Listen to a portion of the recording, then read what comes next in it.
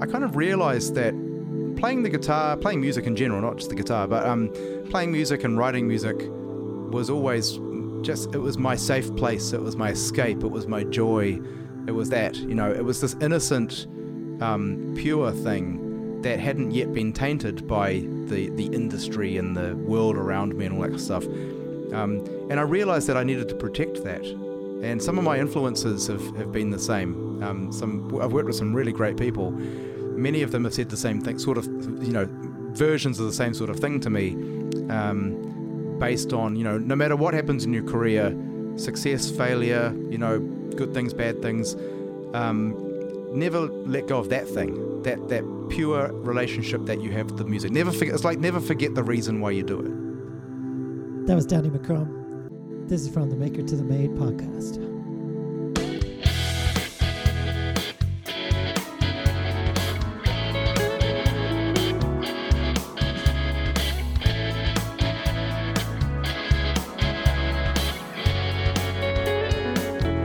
You are listening to From the Maker to the Made podcast.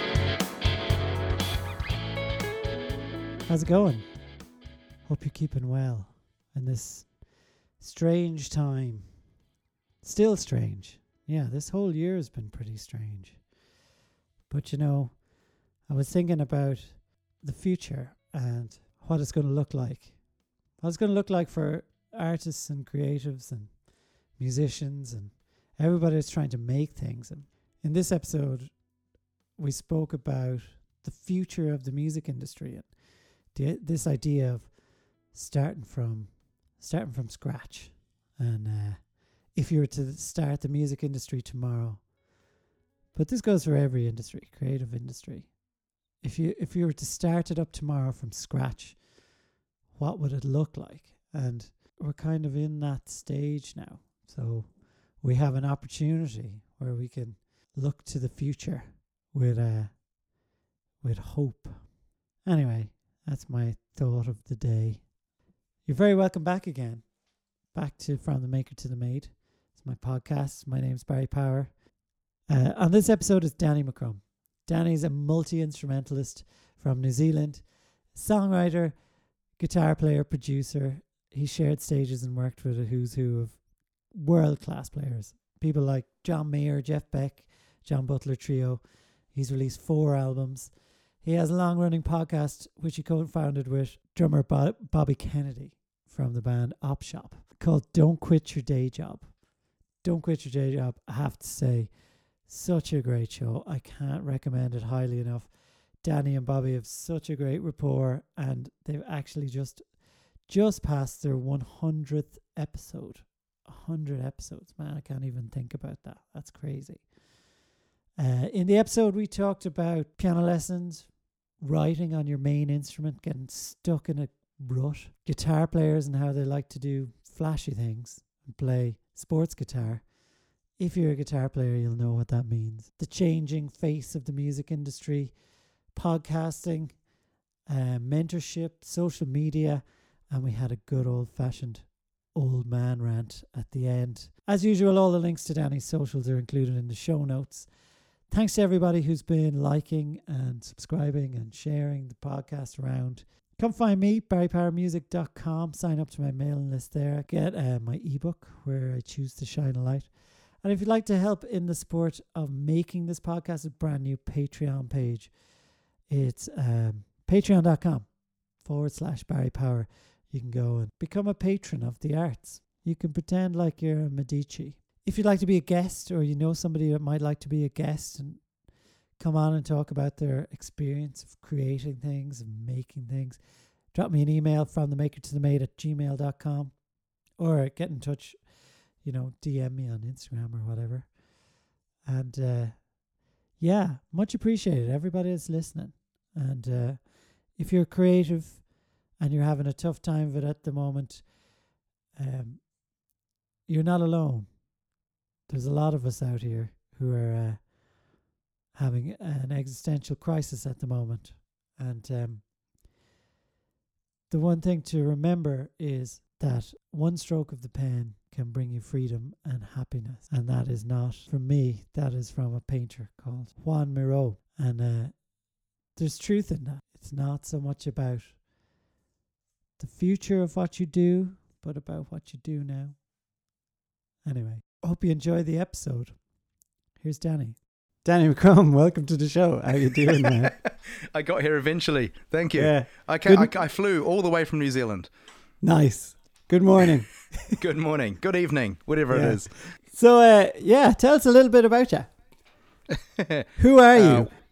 Who am I? I often ask myself the same question.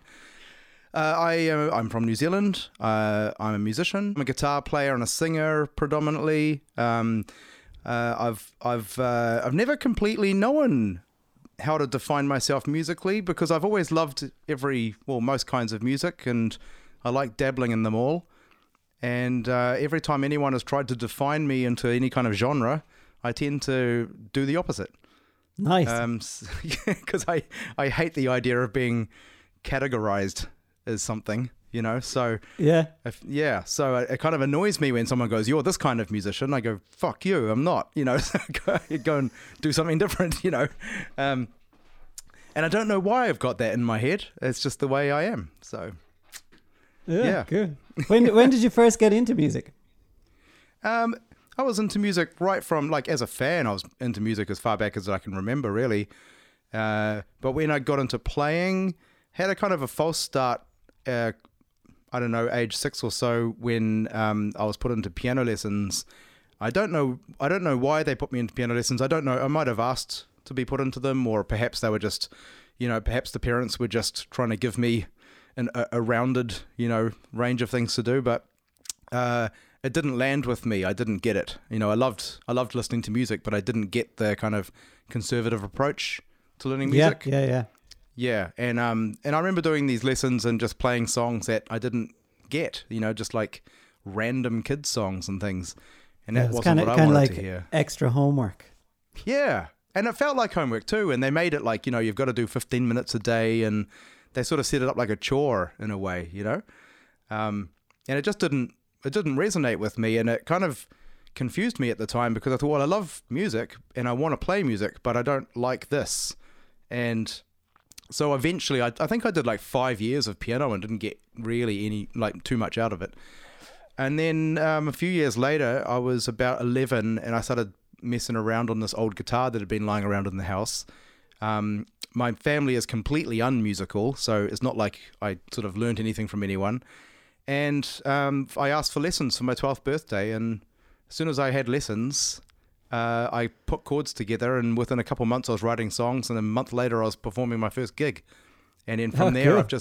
I've been playing live in one way or another since I was 12. So that was my kind of weird entrance into it. Yeah. Isn't it weird how there's kind of that disconnect where it's like, you show an aptitude for music and it's like, right, we'll go learn, but there's something in the learning of the music that kind of, is separate from the interest, if you know what I mean. It's kind of like academic or something. It's really important to have the right people get you into it. I think it's the same thing with getting into albums. Like, how many bands and albums do you think, well, I know that's a good band, but for some reason I never got into them. It just sort of passed you by, And I think it's because you've got to have someone just go, hey man, you got to check out this album. Yeah, you need like a gatekeeper. Yeah.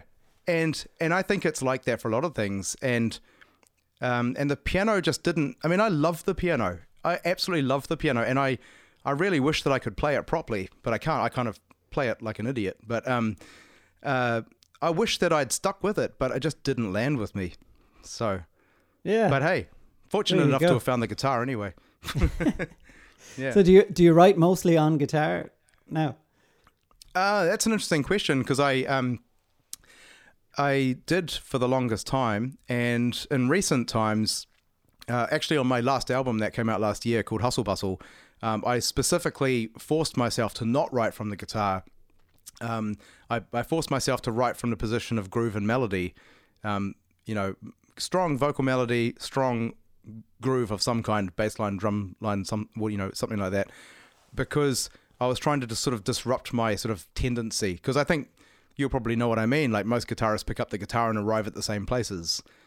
Yeah, totally. Yeah. And the more you do it, the more you kind of get set into, some stuff that you feel will work, but Yes. that's not necessarily kind of new or breaking any new ground. Exactly. Yeah. So I figured the best way to disrupt that was to remove the instrument, and a lot of the music that I love, the guitar is actually kind of added later. Like I've always been a big fan of the Police, and Andy Summers' parts, which are amazing parts in my opinion, they just sort of sit there and complement, really these strong parts that Sting and Copeland put down underneath. And I thought, wouldn't it be cool to write my guitar parts like that? But I'd never done it before because I'd always written from the guitar.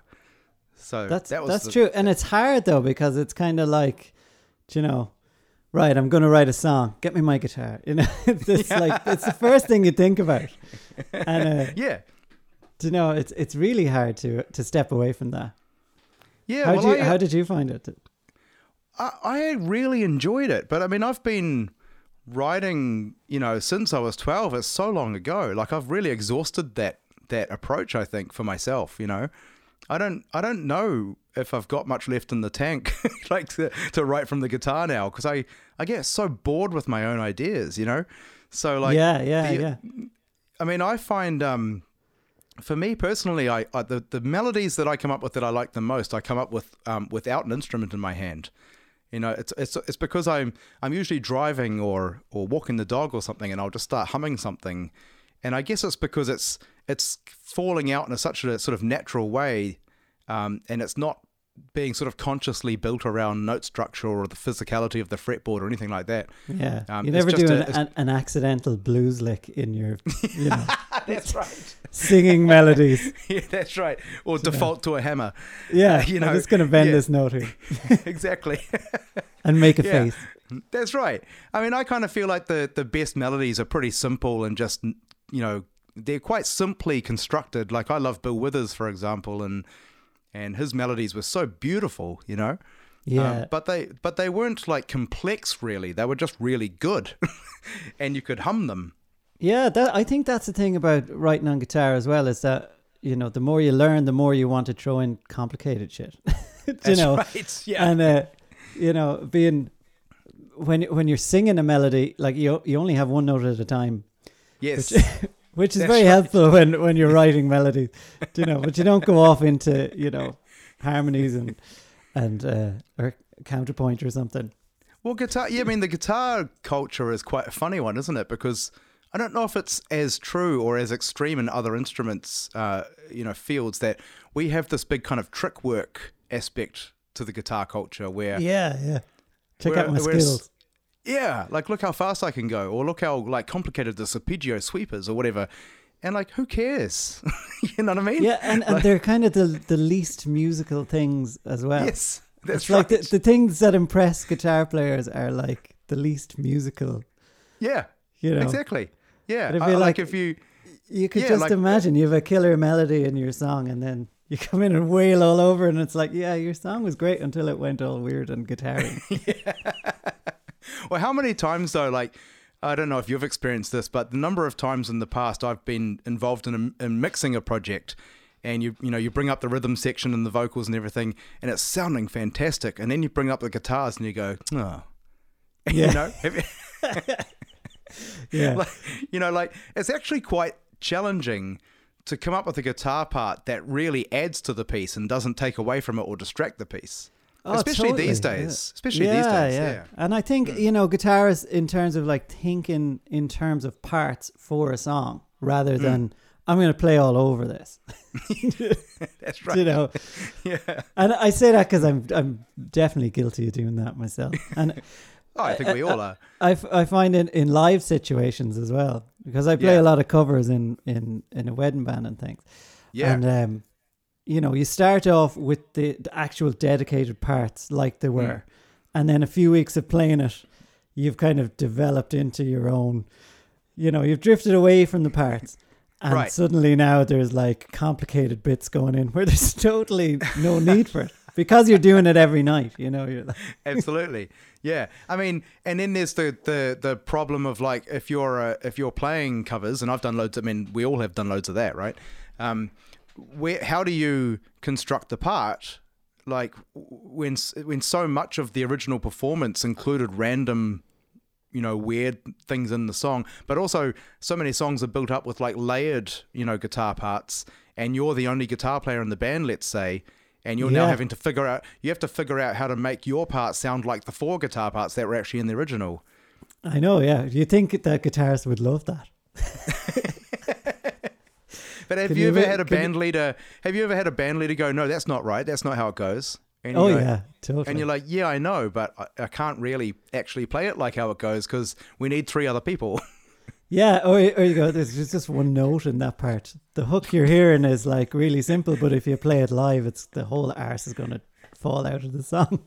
That's right. I remember playing China Girl in a show once, and the music director goes, this has to be, exactly like the original. Okay, no problem. So I worked out exactly like the original, and the verse in China Girl is so sparse. Oh, yeah. And it's great. It's awesome. And I was very happy about it. I love Bowie, So I played it very true to the original, and then in soundcheck he comes up, he goes, no, it's not heavy enough, check out this live version, we want it to sound like that. And I listened to the live version, there were like 3 rock guitarists like digging in and filling up all the holes. And I was like, you don't even know what you want. Or a keys part that it's like, That's right.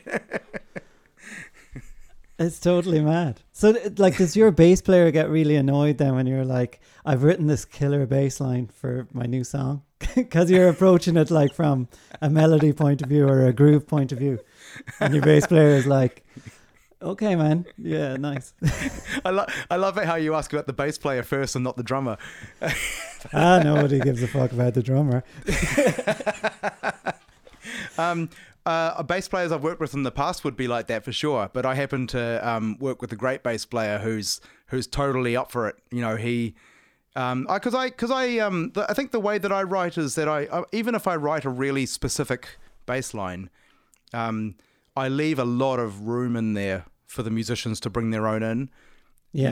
Because I really love good musicianship, and a lot of my heroes, they have great musicians in their bands, and I guess I've kind of watched them. I've seen how someone like Sting or Peter Gabriel or Stevie Wonder or Bill Withers, people like that, they would have such great players in the band, and then they would not micromanage them because they knew that the musicians would always come up with something better. Yeah, absolutely. So that's my approach, and therefore I think the guys that I work with, they know that, and I think they like it because they get to kind of experiment a bit more. So they're quite happy to take direction where I'm like, this part we want specifically to be like this, but on the other bit, do whatever you want. Yeah. So you'd have specific parts in the song where it's like, just go nuts. Yeah. Yeah, like on the latest album, the second song was very driven by the bass line, very specific bass line. There wasn't really much room for him to move it anywhere. I mean, but he also agreed because he's a great, I think that's a musician though. Like a good musician is someone who understands that the song comes first, and so I think he would speak up if he thought that it wasn't the best decision for the piece. Yeah, But I think he listened to that one and went, yeah, that's how it should go, So all good. That's what we'll do. And do you work that kind of stuff out? Like, yeah, presumably you work all that stuff out in rehearsals before you get into a studio. It may shock you, but no. Well, see, this is it because I've been in kind of both situations where I've recorded where things are like super managed and absolutely everything that goes into it, and then I've been in other situations where it's like, we haven't quite worked out the bridge yet, so just don't press record yet for a minute. Oh yeah, I've done both too. I really like that. I love having time in the studio to develop things. There's are you spontaneous kind of on the yeah spot, or are you a planner? I'm both. I love both options because I like working as a session musician too. When there's work, there's not that much around anymore. But I really like going in and just developing stuff and playing around with ideas. And for some reason, the 17th take is the one, and no one can figure out why. It's just the magic one, Yeah. True. I love all that stuff. But I also really like planning stuff. It's cool. But I mean, I think like if we're talking about my music, then I've always just taken that approach of drawing an outline and then letting them fill it in the way that they instinctively feel that they should, because I feel that they'll get better results than I would have planned anyway. But like I say, I've played as a session musician too, and I really like taking direction as well. I find that really interesting and challenging as well. So, well, it's nice. Yeah, it's especially nice when the direction is good idea. Yeah. Exactly. It's frustrating when it's, when it's not good. It's frustrating, but it's also, I think, here I am trying to be positive. If I'm in the right headspace, it's a fun challenge. It is a tricky thing when you're working with somebody and you know that it's a bad idea coming at you, and you're like, how much of this do I want to not lose my job, but also, that's right, make it as good as it can be. And that's a hard one, isn't it? Because like, I know some great musicians who will just comfortably speak up and say, I don't know about that, man. I think this is what you're looking for. And they somehow they get away with it. Yeah, true. I don't always get away with it. That's a nice way of putting it. I know some musicians who don't put it that nicely. But do they continue to get hired though? Like, sometimes it's even just like facial expressions. Oh, right. Like, yeah. Yeah. Okay. You going with that? I definitely do that. I find it hard to hide what I'm thinking. Stink face. Yeah. That's right. Yeah. So, like, are you very prolific? Do you write every day? I did. I wrote when I got into writing when I was 12. I'd probably write about 3 or 4 songs a week. I really felt like I discovered that I had wings at that point. Like I thought, oh my God, I can fly. I'm going to fly as much as I can. It really felt like that to me. And I maintained that kind of writing habit, for probably close to 20 years-ish, or maybe 15 years, until probably more like 15 years when I made my first album. And that was the first time I kind of disrupted that pattern or that habit. And it was just because I was, I'd put the songs together for the first album. We'd rehearsed the first album, and then we'd gone and started recording it, and then we were worried about recording it and then practicing it to start playing it live and stuff. And it didn't feel like it sort of like it. I didn't have the drive to write anymore because I knew that nothing I wrote would ever go anywhere for the next little while, Yeah. It's weird that, isn't it? It's kind of like there's different phases, Yeah. You're like, I'm in a writing phase now, and I'm in a performance phase. Yeah, and I think I actually ended up doing what you just described. But up until then, I'd just written constantly. But then the first album came out, and then there was a moment, and then I started writing again, and then I sort of did that. I just sort of, went through those sort of write record phase. And is that still how you kind of do things today? Well, kind of, yeah. But after my third album, I think that was when it really dawned on me that the industry was really changing and not in a good way. And I'd been around for a while at that point, and I'd been sort of chewed up and spat out a few times by the business. And I hit the ground, like I ended up just, in a bad headspace. I just lost it. I lost the mojo. I just thought, what's the point? Yeah. I was still, I've been a full-time musician for 15 years, so I was still working. I was still playing and stuff, but I just thought, what's the point in writing and recording? Spotify had come to New Zealand that year, and I saw the writing on the wall at that point. I just lost it. And so I kind of hung it up for a few years.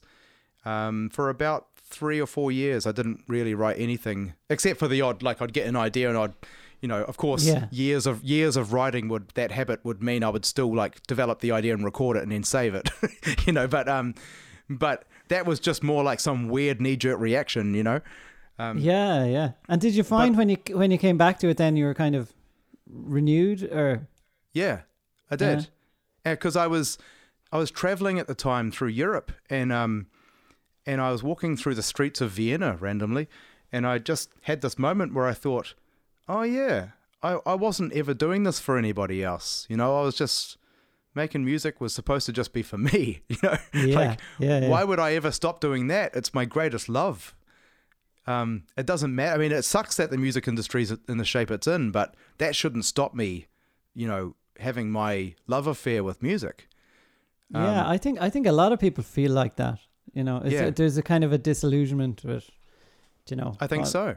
What is the point of doing all this, going to all this effort and all this work for something that seems to be kind of undervalued at the moment? Absolutely. I don't think there's an easy answer for that. And you're right, it's so much work and effort to just then get a few likes and clicks here and there, and it kind of gets lost in the noise, and you go, okay, well, that was a lot of money and a lot of time, and I bared my soul just so I could get what exactly? Yeah. Yeah. And it's hard to reconcile. And how do you feel about it now? Like the industry in general, like, cause you switched up into doing podcasts and things. You're like a podcast veteran now. you nearly made it to like 100 episodes, right? Yeah. We're just about to release our 100th episode in, let's see, what date is it? The 28th of July. I think we're releasing it in the middle, in about 2.5 weeks. Our 100th episode is coming out. That's class. That's awesome. It's quite bizarre, isn't it, to think that we've released that much? There's what? They're about an hour to an hour and a half long each, and so there's about 150 hours of me talking in the universe. I don't know if the universe needed that, but So how did you get into podcasting? What kind of brought you there? So I've been thinking about this a little bit more recently as well. So the pragmatic story, like the literal story, is that I was touring with a guy, with this drummer by the name of Bobby Kennedy, and he was in a band in New Zealand called Op Shop, who were hugely successful here. I don't know if they had much of an impact outside of New Zealand, but they were sort of one of the more successful bands in New Zealand history, and the band had ended, and he was now working with me in another thing. And so we were driving along between gigs on tour once, and we were talking, like, just talking shop. You know how musicians do. We just compare war stories, and we talk shit and joke around, and you'll never guess what happened to me this time, and that's nothing. This happened to me this other time, and talking about people we knew, and this guy screwed that guy, and all that kind of thing. And I said to him, like, these stories these conversations that we have in the car or in the hotel after the gig or whatever, these are golden stories that never get out, because when musicians talk, like when they do media, they tend to just put their best impression forward, and they water it all down. That's what I was going to say. If we recorded what we talked about in cars and vans, like we would get banned from probably every platform. That's right. Exactly. And but I said but that's the good stuff. Like, that's really the honest stuff. Yeah, true. And I've felt for a long time like the music industry repeats the same problems over and over again because we lack communication, So like since the 50s, sort of arguably when the music industry really took off, the same problems have happened with record deals and bad management contracts, and all the same crap has happened over and over again through the generations. But there's a disconnect with the older generations talking to the younger generations, and there's been a disconnect in the way of like trying to change it. It just sort of happens over and over again. Yeah, that's true. I think kind of the older generation's kind of a little bit lost in the woods as much as the younger generation, though, because it's like, it literally, we saw it kind of change under our feet. So it's like, that's right. We used to buy CDs and follow bands, and now it's like we don't really know what to do. No, exactly. No, we're completely lost. I mean, I don't even know where to begin when it comes to really manipulating things like playlists and I don't even like social media, so it's really hard to get into that and fully and use it properly because I don't like it. I find it depressing and antagonizing and toxic, and I feel much better when I turn it off and go and do something else. That's true, but it's a necessary kind of part of exposing yourself. It's a necessary part of getting your stuff out there. There's your hook right there. It is. It is, but at the same time, when and I ask people this a lot as well, like, what's the conversion though? Like, what does it lead to? You know, and most artists, young, old, doesn't matter. They don't have an answer. Like, is your all of the work and time and stuff you're putting into social media, is that going to lead to ticket sales or income or expanding your fan base? What's the tangible conversion? Most people have no idea because we don't. And I'm not saying I have any idea. It's very hard to quantify. Yeah, it is. It really is. Yeah. But anyway, the appeal for me, I think, is the reach of it. You know, you can actually find people that are. Do you know? Because we got, you know, what was that? The Audrey podcasting thing. Yeah. It's like a social media thing for podcasters. And that's how we ended up talking, you know. So that's right. I think that's if you can embrace that kind of side of it, I know what you're saying though about a return, like a return on some sort of money making from it, you know. But I think I mean the reach thing. I guess to me that's kind of like scatter marketing, you know, like getting lots of small little flyers and throwing thousands of them off the top of a building and hoping that one of them will land on the lap of someone who gives a shit. You know, and you never come across people on social media really. It's like, I'm going straight to buy your album now. That's right. Like, exactly. As a person, yeah. Yeah. No, all of the supposed conversions are always hypothetical or one step removed. I knew a guy that made some money. Oh yeah, who is he? I don't know. You know, you never meet when was the last time you met someone who went, no, I like Spotify. I've made lots of money. You know, nobody said nobody exactly. ever. Yeah. Or I just paid my rent last week with the money I made off Facebook. Who's that guy? You know, but there's lots of kind of, it's a weird one. It is. You have to kind of keep some kind of optimism about it though, right? Yeah, I guess so. My attitude is you can't fix the car until you can figure out what's wrong with it, you know, and to identify what's broken about the car doesn't make you negative or cynical. It just means you're looking at the car. You know, if you can fix the car, then you can drive somewhere. So I personally think it's far more optimistic and positive to identify what's wrong with it and then find a solution and then try and move forward. So having said that, what is wrong with the music industry today? Other than we're all locked down and we can't play gigs and, you know, the pandemic and stuff. Apart from that, yeah. I mean, obviously such a massive question, and I certainly don't want anyone to think that I think I know all the answers. Well, what would be your kind of ideal? Like if you know, best case scenario, what would you like to see the music industry going towards? I think that the music industry has basically ended, and because we all want it so desperately to be, we won't admit that it's gone, and so therefore we've kind of got it on life support. I think that we actually need to accept that the industry as we knew it is gone, and then rebuild a new industry. And so I think our problem is that we won't let go. You know, I think we need to figure out how to move forward into the future. Forget about the old ideals of, you know, sign the record deal and whatever the cliches are. I think we just need to go, you know what, forget about that. Let's just go one foot in front of the other and, you know, establish what your goal is, figure out the steps how to get to that goal, and just make it a practical thing.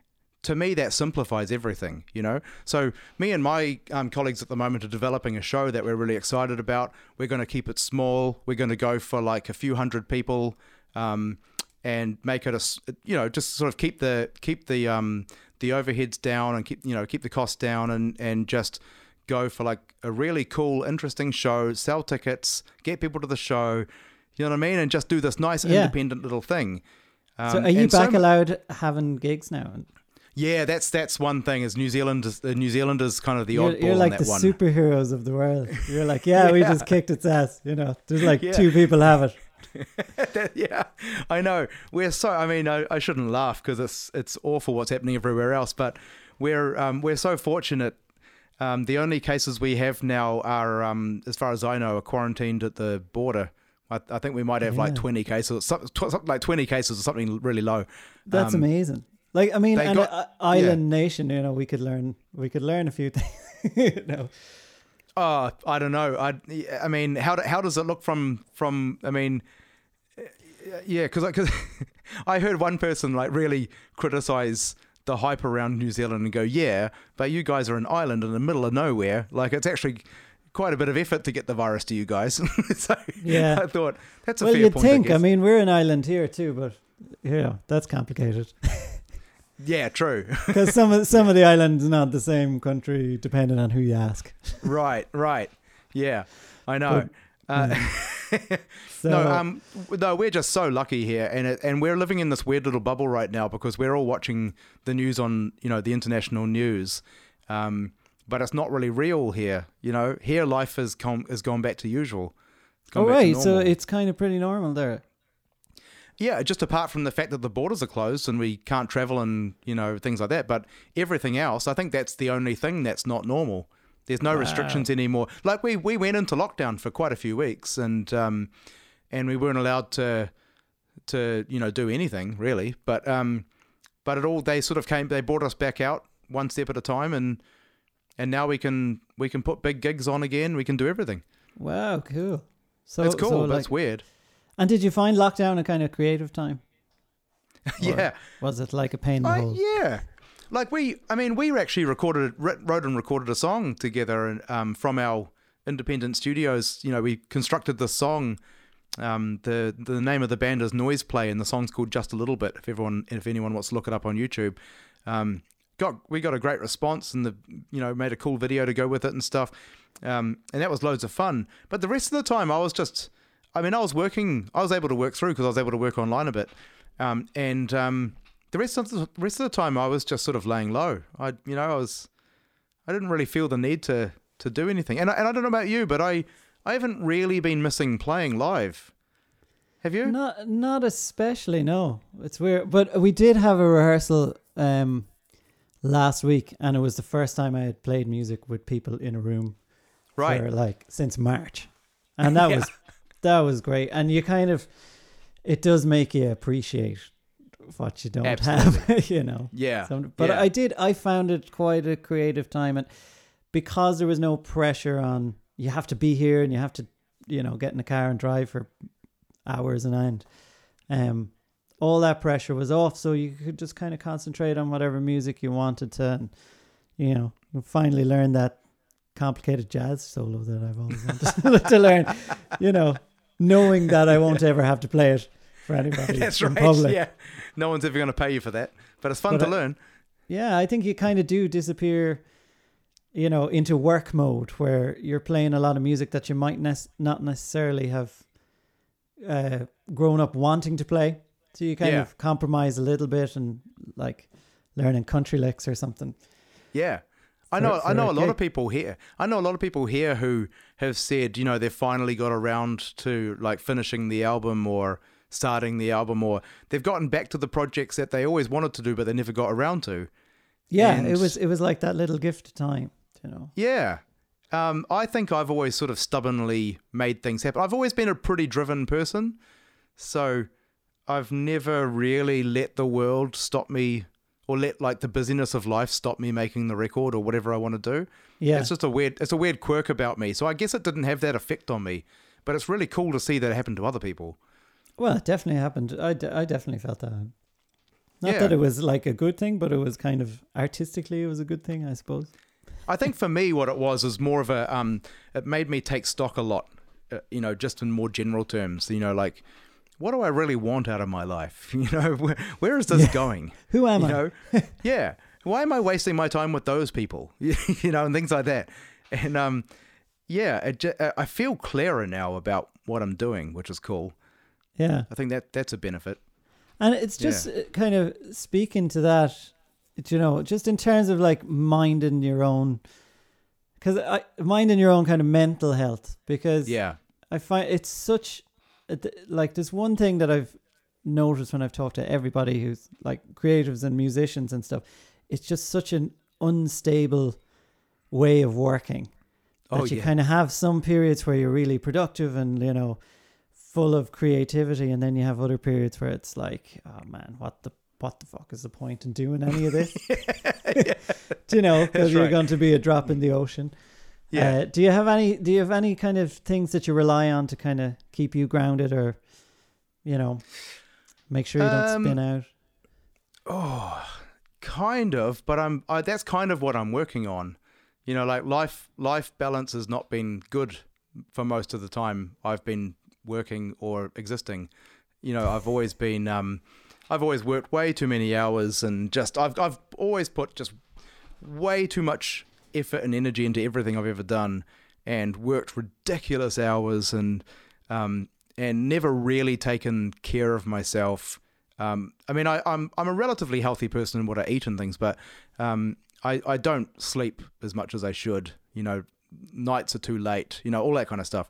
Yeah. I had a pretty rocky childhood as well, so I've got all the shit in my head that'll keep me awake. And you know, if I spend too much time in my own head, it's not a good thing. You know, so yeah, I've got to think about all that stuff too.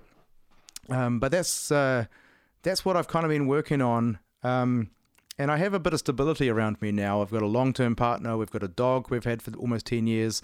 You know, so those kind of things kind of keep me grounded. Like just walking the dog is my way of clearing my head. Yeah. And I've been trying to like put more time recently into things like just friendships and just spending time doing things for fun, not because they're going to serve my career, you know. This is all this is a novelty for me. It's such a difficult thing to separate, though, because Yeah. you know, you do this because it's fun and it's, you know, you have some weird calling to it, and then some way down the line it kind of flips to going, this has to be my career, and you know, I have to be seen this way, Right. to like make it in the world. And it's like it's all just a kind of a, you know, going on in your brain. But That's right. It really kind of hardens your attitudes towards like, this is my career now, and I take my music very seriously, you know. And it's kind of, I don't know how positive that is for people who are considering this as a career, because you know. Well, yeah, I don't know if you really want your hobby to be your job, and yet that was all I ever wanted when I was young. You know, I really worked my ass off to try and figure out how to not be stuck in the day job. You know, how to have music be my job, and I'm really glad I did it. I have no regrets on that. But now what I've had to do is try and separate them in my head. Like I actually consider a side of my guitar playing to be a hobby, and another side of my guitar playing to be a job. I've started to kind of split them. That's cool. Yeah, like there's stuff that I learn, and I think you kind of alluded to that before. I learn stuff, but not because it's ever going to really serve my career, but because this is me as a hobby now, learning the next cool thing. Yeah, that's interesting. That's a good way of looking at it. I never. It's kind of like you change your hat. You kind of you kind of go, this is the hat I wear when I'm working, and then I'll change my hat. I'm still holding my guitar. I'll just change my hat. My hobby is my hobby. That's deep, man. I like it. Well, the thing is, I think that's like before when you were asking about how I sort of came back to writing and stuff, and I kind of realized that playing the guitar, playing music in general, not just the guitar, but playing music and writing music was always it was my safe place. It was my escape. It was my joy. It was that, you know, it was this innocent, pure thing that hadn't yet been tainted by the industry and the world around me and all that stuff. And I realized that I needed to protect that. And some of my influences have been the same. I've worked with some really great people. Many of them have said the same thing, sort of, you know, versions of the same sort of thing to me, based on, you know, no matter what happens in your career, success, failure, you know, good things, bad things, never let go of that thing, that pure relationship that you have with the music. Never forget the reason why you do it. Yes. Yeah. It's easy kind of spin out from that, though, isn't it? It's really easy. Yeah. Especially where we're at with the industry. That's right. Oh, so, incrementally, you just find yourself wandering away from the cause. You just wake up and you go, oh shit, I'm in the middle of a desert. You know? And I think, you know, a lot of the times you'll take compromises as an artist You know, Yes. when you're starting out, it's like, hey, come and play in my bar, and I won't pay you, but I will give you exposure. Do you know this kind of, and then you compromise once, and before you know it, you're not valuing what you're doing at all. And I think there's an inherent problem in music in general now, that it's like, there's an overall feeling where people don't value music. Not in the same way that you value other things. It's like, you can go and buy a coffee because you have to pay for coffee. But you don't have to pay for music because, that's free. It's like a joke, eh? It's like paying for music. You joking? Yeah. But I think sometimes like musicians kind of play into that too and go, oh, well, my music's shit anyway. I think musicians are... I don't really think it's shit, but it is. It's, you wouldn't like... Yeah. I think musicians are often their own worst enemies. We undervalue ourselves constantly. We undercut each other's bands as well. Like, how many times have you heard about other bands accepting lower fees and lowest, like, shittier circumstances and things? And you go, great. Well, now you've just meant that we all have to drop our standards. Yeah, there's always a band who will do that too. Yeah, exactly. I would play for less than free. Yeah, I'll pay you to play. Yeah. There you go, man. I also think that, like, in conversations about things like Spotify, we could actually, if all of the artists in the world became of one mind, we would just take our music down and Spotify would completely lose its relevancy. Yeah, totally. But as a consumer, it's so handy. That's right. It's like, well, I don't use it, so I don't know. But I'm not suggesting that we can ever change it or undo it. I'm just saying, like, hypothetically speaking, if all musicians grew a pair and pulled together, we could take it down. I don't think we will. I'm just saying we could. Yeah, I think, like, there's definitely scope for that, though, for more musicians to be more assertive and value what it is that you do. Yeah. More. And, that's right. And actually, grow a pair. I like you say. Well, I mean, to me, that would be the next punk movement. Like, what happened to the rock and roll side of rock and roll? What happened to us going, fuck off? Like, Mick Jagger and Bob Dylan and Neil Young and all these people taught us how to be rock and roll, and we forgot. Yeah, it's kind of gone bland. It's like, we're all terrified. Not the music, but like bland in attitude. Yeah, that's right. I think we're all terrified. We're oh no, what if we don't get the exposure? What if they say they don't like us? They'll just click. What if they retweet? Exactly. So what advice would you give to somebody starting off a musical career now? And I know obviously we're in pandemic land and nobody knows what's going to happen and all, but say kind of everything was to right itself in the next year or so. Yeah, we have to kind of talk in terms of, like, not acknowledging the virus, to have this conversation. We're either talking about, before or afterwards. If it goes on for a long time, I mean, who knows?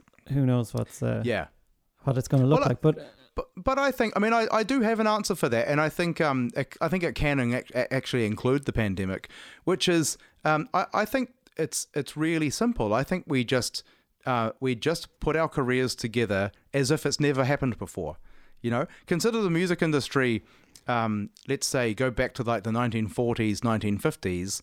No one had done anything yet. It had just begun. Like they had just invented the technology, and whatever the industry was about to be was sort of getting assembled based on supply and demand, and based on people putting things in place that were going to serve their best agendas. It wasn't charity. It was people trying to get rich, Yeah. And lots of people did. Exactly. But they went, there's a need here where there's an audience for this, and I've got a way of getting the thing to the audience, and they're going to pay us the money. And it was supply and demand. It was just basic nuts and bolts, basic business. They weren't going, well, how did they do it in the 1800s? They weren't worried about the past. Yeah. There was no past, So if we take that approach now, I think everything becomes almost solved immediately. I mean, if you just look at like the streaming model from a business point of view, and you imagine, like, forget the music industry, just imagine this as a business function. You're now in a meeting trying to sell this idea I've got this business plan.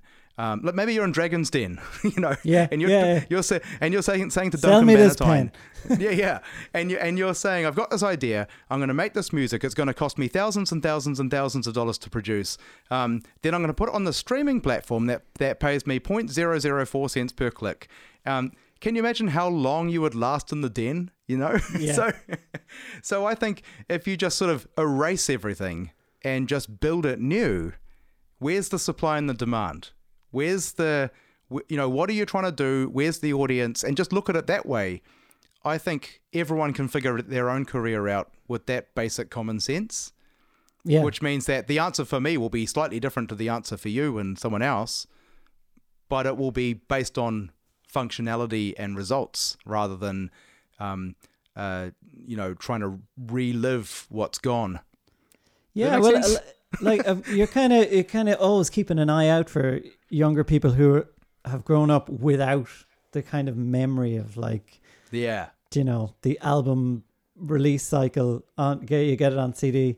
I was just telling my wife the other day that I remember back in the 90s, I would go to a shop and buy a single release from a band. Yeah. That had an extra track on it, and it'd be like a Japanese import, and it'd cost €17.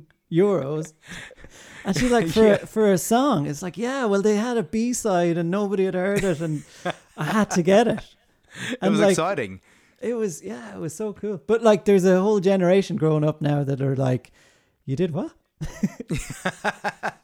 Yeah, I love that too. I also remember getting into bands that no one had heard of in New Zealand. And they were like lesser known American bands and stuff, and you'd have to import the albums, and they would take weeks. You'd go down.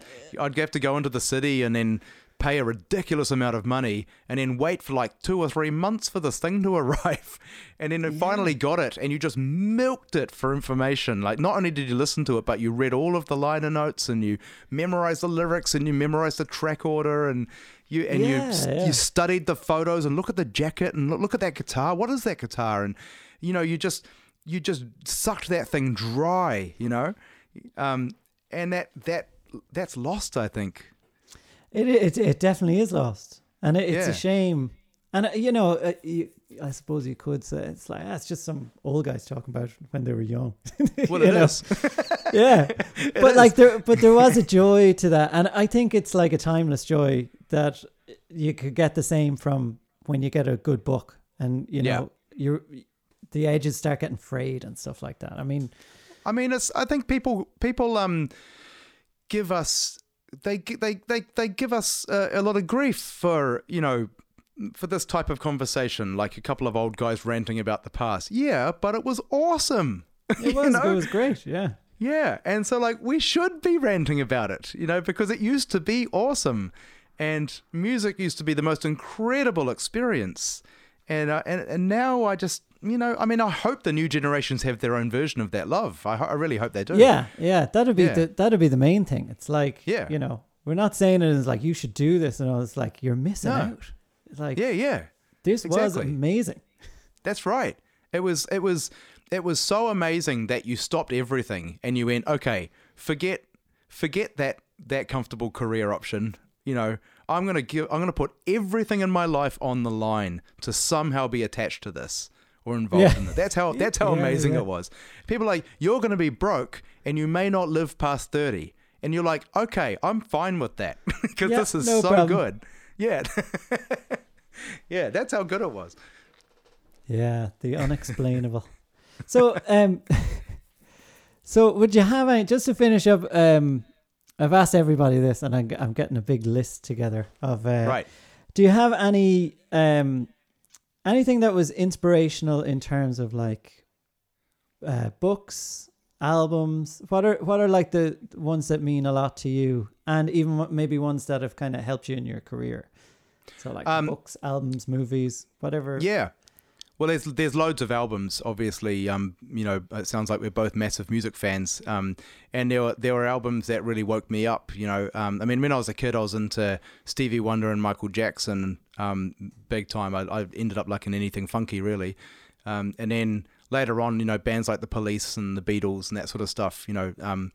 But actually, my inclination is to answer more with books, because books really, they really kind of helped me assemble my career in many ways, and it was more specifically mostly autobiographies, and it was like Charlie Chaplin's autobiography was a big one for me, because he was this entrepreneur who kind of did what I was describing before, where he kind of bucked the industry as it existed and just set up his own studio, and he realized that there was power in independence.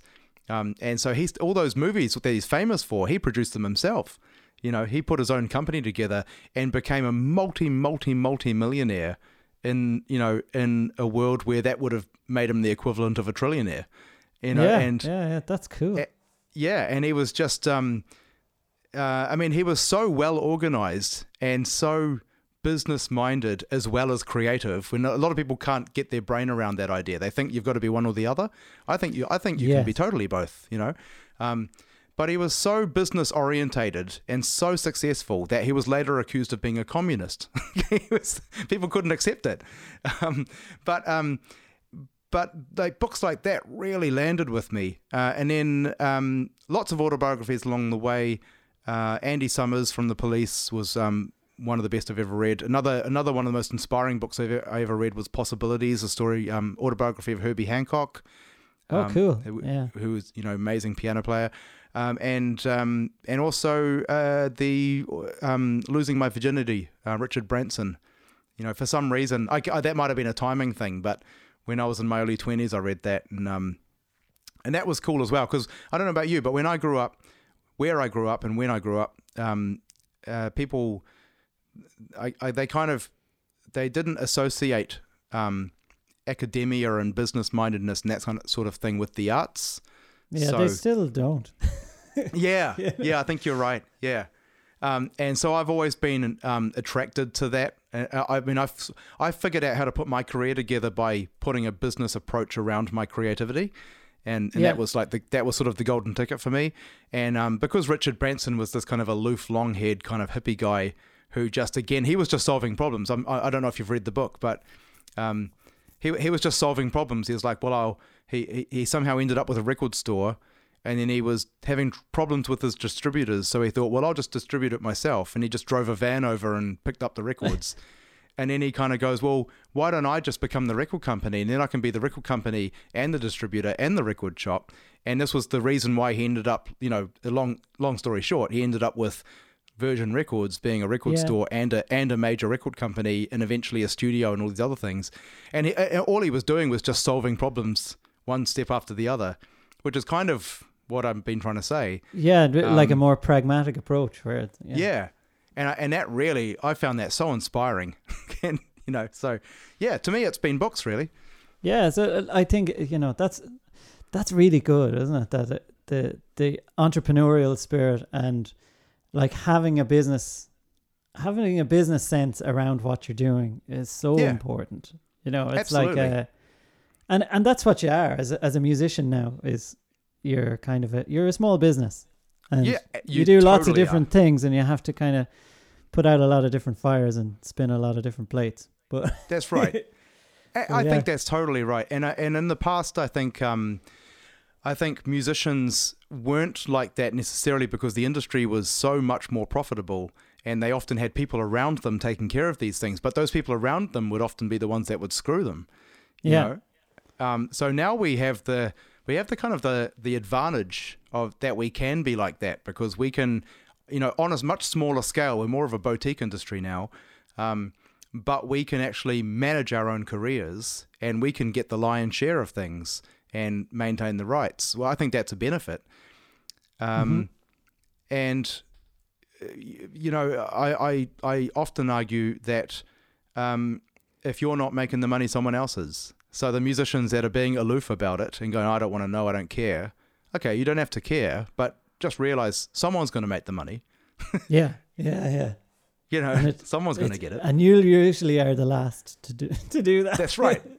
They're not going to say, well, you're stupid, so we'll just give you the money because we'll feel sorry for you. They're not going to do that. They're just going to put it in their pocket and take off. Wait, what? You mean that's not happening? Yeah. So Oh, nice one. Well, Danny, it has been an absolute pleasure talking to you. absolutely, it's flown by. Yeah, thanks very much for taking time out of your evening. My pleasure. Thanks for taking time out of your morning. Yeah, I know. You are listening to From the Maker to the Made podcast.